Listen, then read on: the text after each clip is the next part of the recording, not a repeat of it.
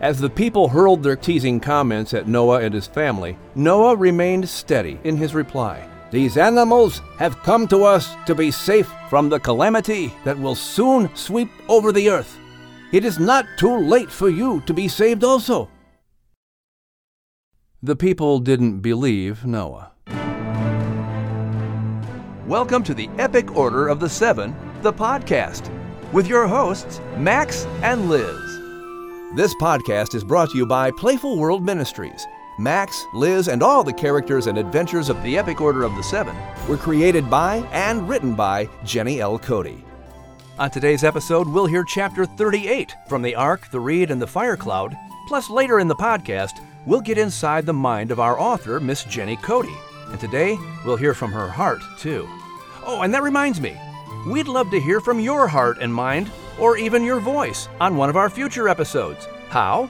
By sending an email to Miss Jenny, or even recording a message on your phone. Then we could hear your voice, too. Send either one of them to Jenny@epicorderaoftheseven.com. Is Announcer Lad still yapping? Shh, be polite, Max. He's bound to be done pretty soon. Again, send your emails and voice recordings to Jenny, Jenny, at epicorderaoftheseven.com. They heard you the first time, lad. Shh, Max, be nice. Well, apparently, Max and Liz are ready, willing, and able to host today's episode. What gave it away? Max! So here they are, Max and Liz. Bonjour, mes amis. I am Liz, and this is my incredibly impatient co-host, Max! My name is Max. My goodness, Max, you certainly have a burr in your fur today. Oh, you noticed, huh? I were walking in the woods the other day, and I'd been trying to get that thing out of me fur ever since. I didn't mean literally, Max, although you really do need to get rid of that thing. But why are you so impatient today? I'm just ready to go, that's all. I've been thinking about old Noah, and how he must have been pacing the ground back and forth, waiting for the Maker to give him the go-ahead to load the animals. Well, it is true. He had been building the Ark for 100 years. Can you even imagine? No, I surely can't. Why, that would be 700 in doggy years. Indeed it would. But you see, the reason he was ready is because first he had been willing. Willing? Oui, remember? Noah had received instructions from the Maker himself to build something incredible. It was unlike anything that had ever been built by human hands. He must have been scratching his head then, thinking, how in the world, Maker? I'm just a wee man. But regardless, whatever doubts he may have had, he puts them aside, because he trusted the Maker even more. Aye, lass. I guess he figured, if the Maker is putting this in me hands, it's the best thing I can do. So, I'm willing me hands to it. And because he was willing to work faithfully for 100 years, the Ark was ready, and so he was ready. Aye, and now we're ready and willing to hear some more. Mr. Announcer Lad? Finally. Monsieur? Just kidding. Although that is the title of today's chapter. Chapter 38. Finally. Noah and his family were ready to begin boarding the animals onto the ark when God gave Noah an odd instruction. Wait, Noah. Don't board the animals yet. This didn't make sense to Noah. The animals were now arriving in a steady stream, and the ark was ready to house them, so why wait to lead them onto the ark? Wait, I will tell you when, was all Noah heard God say. So he told his family to provide water for the animals outside the ark and to organize them as best they could. While confused, they did as instructed. It didn't take long for the people of the village to gather around Noah's ark to see what was going on. Strange animals were making their way to the crazy ark builder from every direction.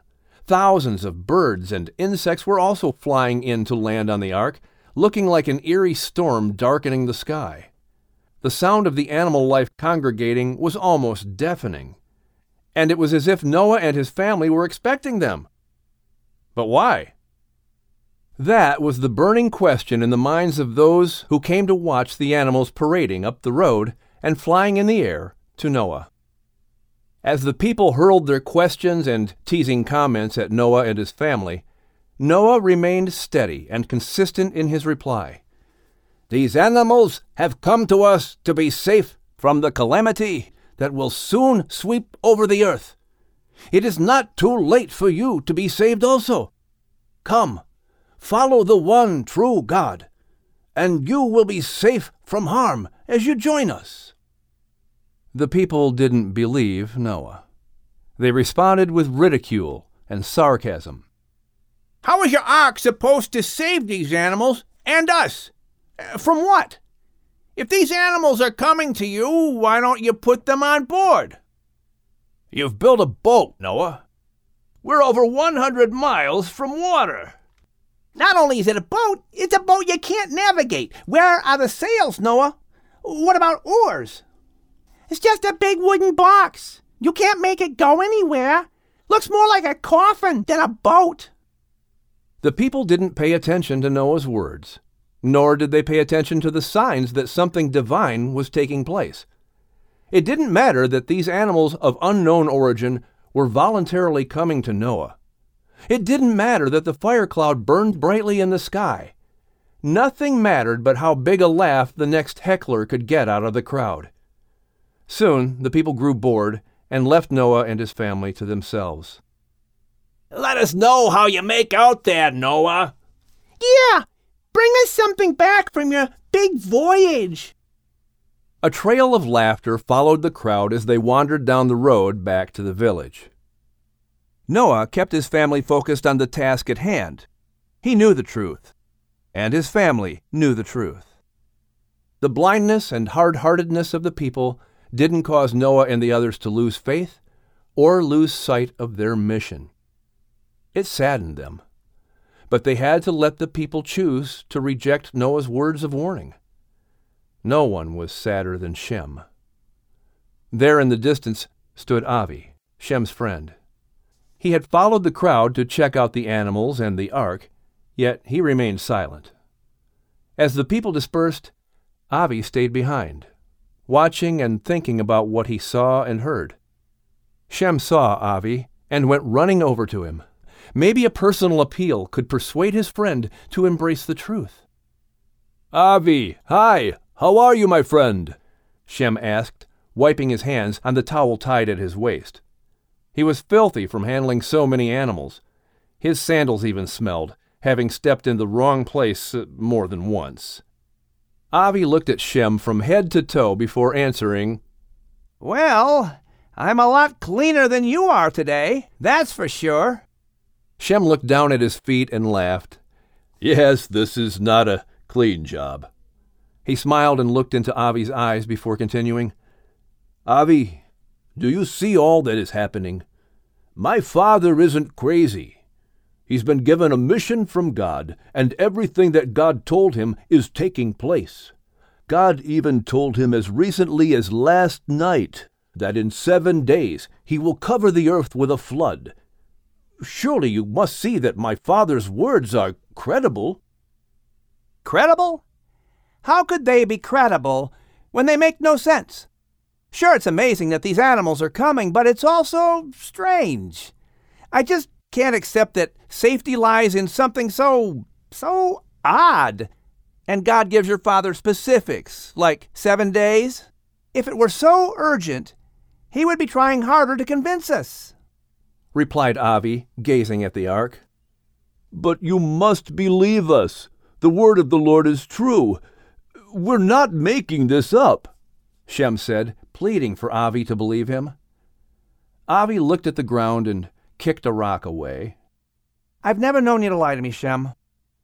You've always been a true friend, but as I told you at my wedding, I have a new life now. I'm married into a new family, and they look at your father in this ark and think it's just crazy.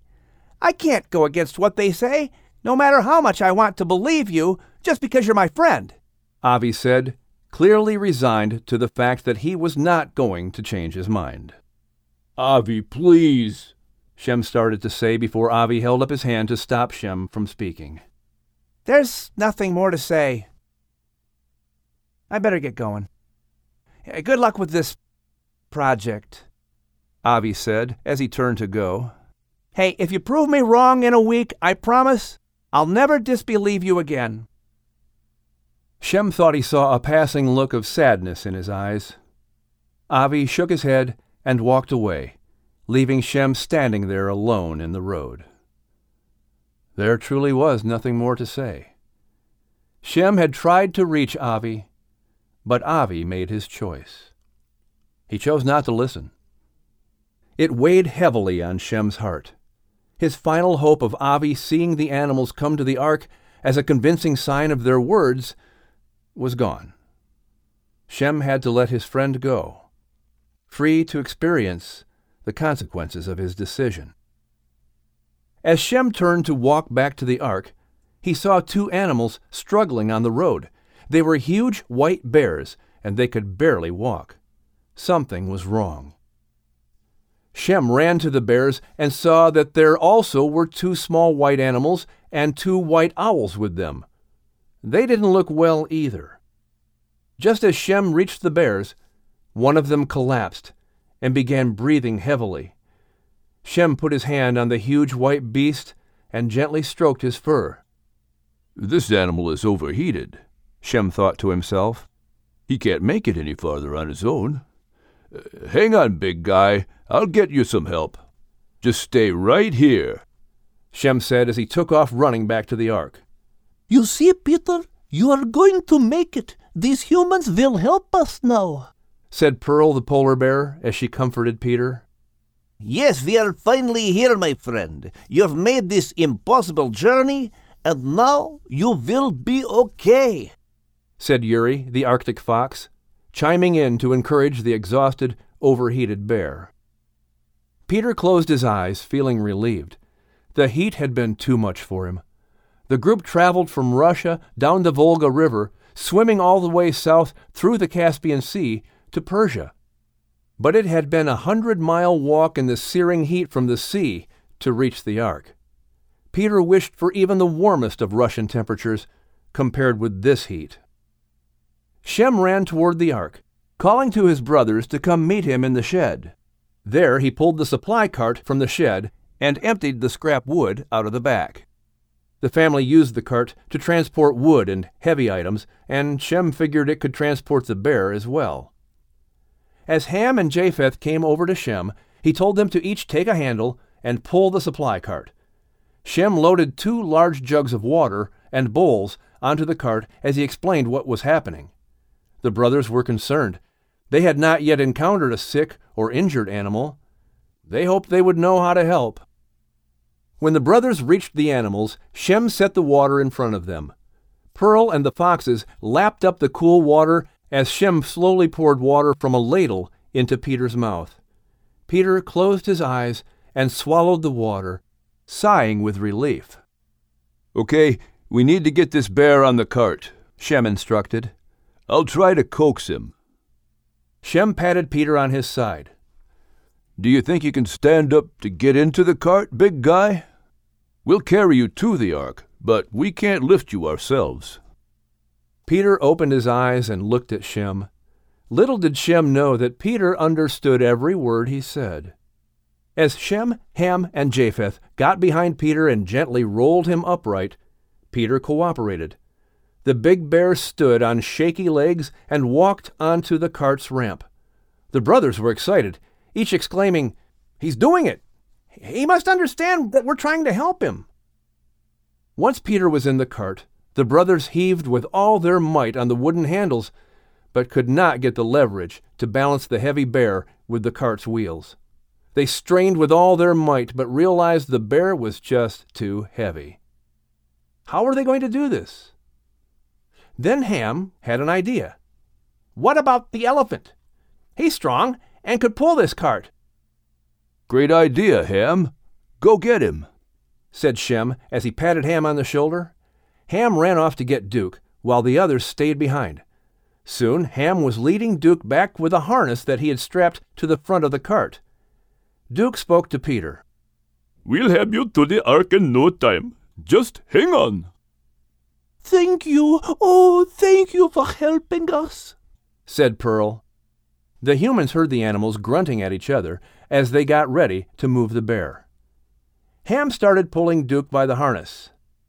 Okay, come on now, Mr. Elephant. Pull! Pull! With that, Duke pulled and lifted the cart with ease, the wheels rolling as Duke slowly walked back up the road to the ark. "It's working!" Japheth shouted, slapping Shem on the back. Shem's broad smile drifted from Duke to Peter, then to Pearl and the other animals. It helped his spirit to be able to render assistance to these animals after feeling rejected by Avi, who didn't need or want Shem's help. Shem put his energy in helping those he could help. As they reached the ark, Noah praised his sons for helping the poor bear. He patted Duke on the trunk. "Thank you, my big friend." He then reached his hand over to gently touch Peter. "You will be okay now." At that moment, God spoke to Noah. "Now, Noah, it is time. Bring this bear and his companions on the ark first. Then the others may follow." Noah closed his eyes and offered thanks to the Maker. Then he addressed his family. "God has told me it is time to board the animals, beginning with this bear.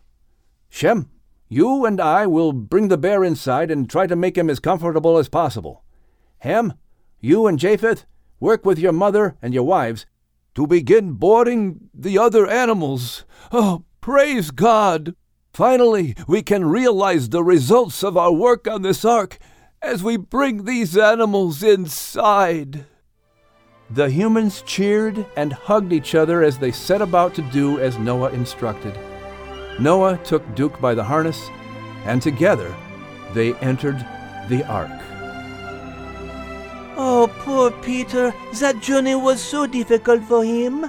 But, like the rest of us, when the fire cloud told him and Pearl to come, he was ready to obey, though he didn't know where or why he was being called. And, being ready, he were willing to go. Even when it took him to places way too hot for a polar bear, he were willing because, like the rest of us, he trusted the Maker, no matter what. And that is because, like the rest of us, he knew that the Maker loved him, no matter what. Aye, we were all ready and willing. And able. That is how the saying goes, ready, willing, and able. And Miss Jenny has a saying that is quite similar, no? Aye, it's always remember you are loved and ye are able. So, we need to head to Jenny's corner. Miss Jenny! What are you two curious about today? Well, Miss Jenny, you always like to tell everyone that they are loved and they are able. What do you mean, able? Able to do what? I mean that you are able to do anything within the power of gifts and abilities that you have been given, and to accomplish the things that God would have you accomplish. You know what? I'm not good at math. I know I'll never be a rocket scientist. And so I know that I'm not able to do that. But you know what? God gifted me with the ability to research, to write, to be creative. And so I know that I can tackle writing any subject that He assigns to me. I also know that I can do some hard things, maybe some things that I don't think I can do, maybe. But if the Maker's called me to do it, I know that He's the one that's going to give me the ability and the strength and the wisdom to do it. So when you're loved, when you know that you're loved by the Maker and He's asked you to do something, whether it's small or great, you're going to be able to do it. Ah, je comprends. Like Noah, the Maker gave him a monumental task, a job that took him 100 years to complete. 700 doggy years? Oui, so you said. And in his own strength, he may have thought, oh, there is no way, I am not able.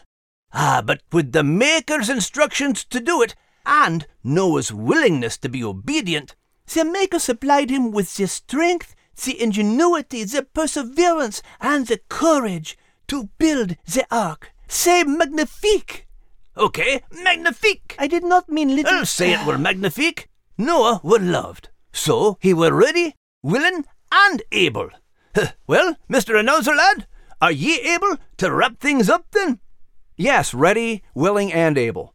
And on our next episode, we bring you one of my personal favorite chapters of the Ark, the Reed, and the Fire Cloud, as we find out what happens to Peter when he is brought onto the Ark. And it is nothing short of amazing. You don't want to miss it. And don't forget, if you have some questions or comments you'd like to hear us discuss on a future episode, or maybe even hear your own voice ask it, send us an email at jenny@epicorderoftheseven.com. Once again, the Epic Order of the Seven, the podcast, is produced by Playful World Ministries, and The Ark, the Reed, and the Fire Cloud was written by Jenny L. Cody. To purchase your copy of The Ark, the Reed, and the Fire Cloud on audiobook, log on to audible.com. And for all the amazing books by Jenny L. Cody, the entire collection of the Epic Order of the Seven, log on to Jenny's website, www.epicorderoftheseven.com. That's epicorderoftheseven.com. See you next time on the Epic Order of the Seven, the podcast. And I'm Denny Brownlee. Thanks for joining us. Always remember, you are loved and you are able.